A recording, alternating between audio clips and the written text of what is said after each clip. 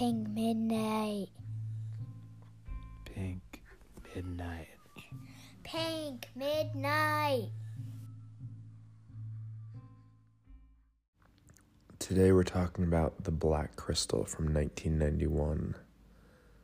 When a film gets blurred with a filmmaker and an actor can't quite commit to a story because the story has already taken off like a rocket and the actors can't meet each other on equal ground.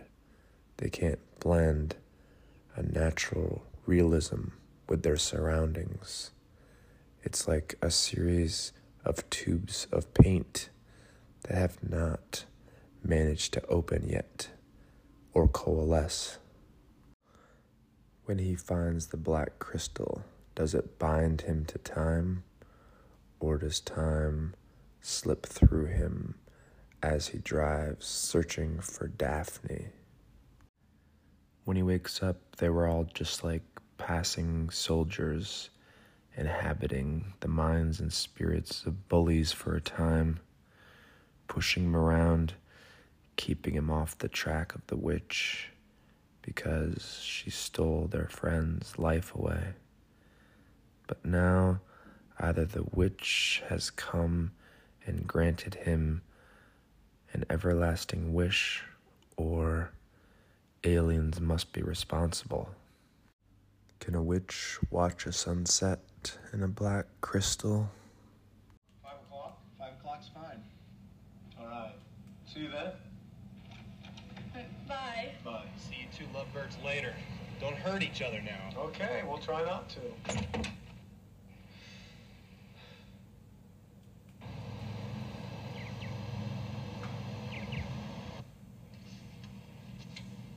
Honey, I know they're just gonna love these hamburgers you picked out.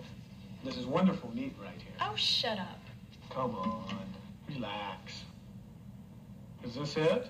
Maybe a little mustard, a little mayonnaise? Yes, dear. Thank you. You're in a museum of natural history, but the puppeteers have left, and all explanations have gone bankrupt.